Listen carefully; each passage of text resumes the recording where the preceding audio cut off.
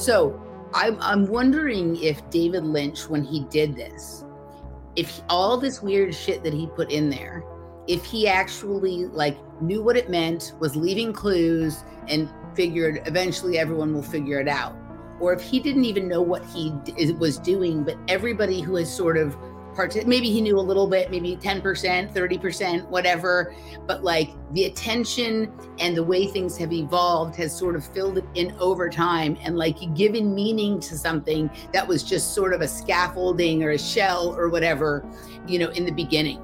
Because it feels like a lot of detail that is so some of them are so small and specific, right? That it seems like almost impossible, even if one understood the general way that time was going to unfold, that they could leave that specific of details, like along the side of the road, like, or whatever it is. And so there's like, to me in my head, there's only a couple of options. And one is that time goes the opposite direction to what we think, right? Than how we think it goes. And so we're actually walking into something that has already happened, right? Instead of walking away from something that has already happened. Sure.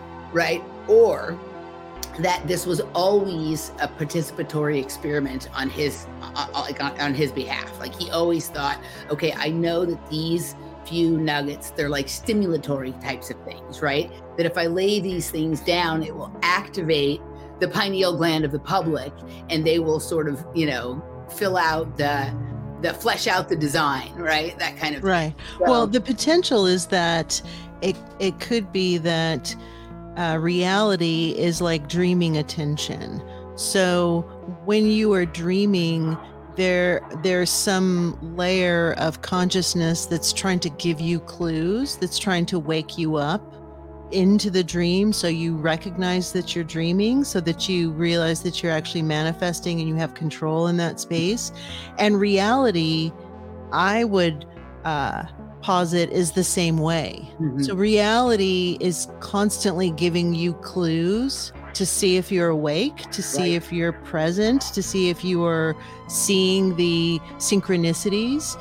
So if we looked at this his project, as a waking dream, then perhaps he's the dreamer and we are the dream, and we are waking up to the fact that we're dreaming.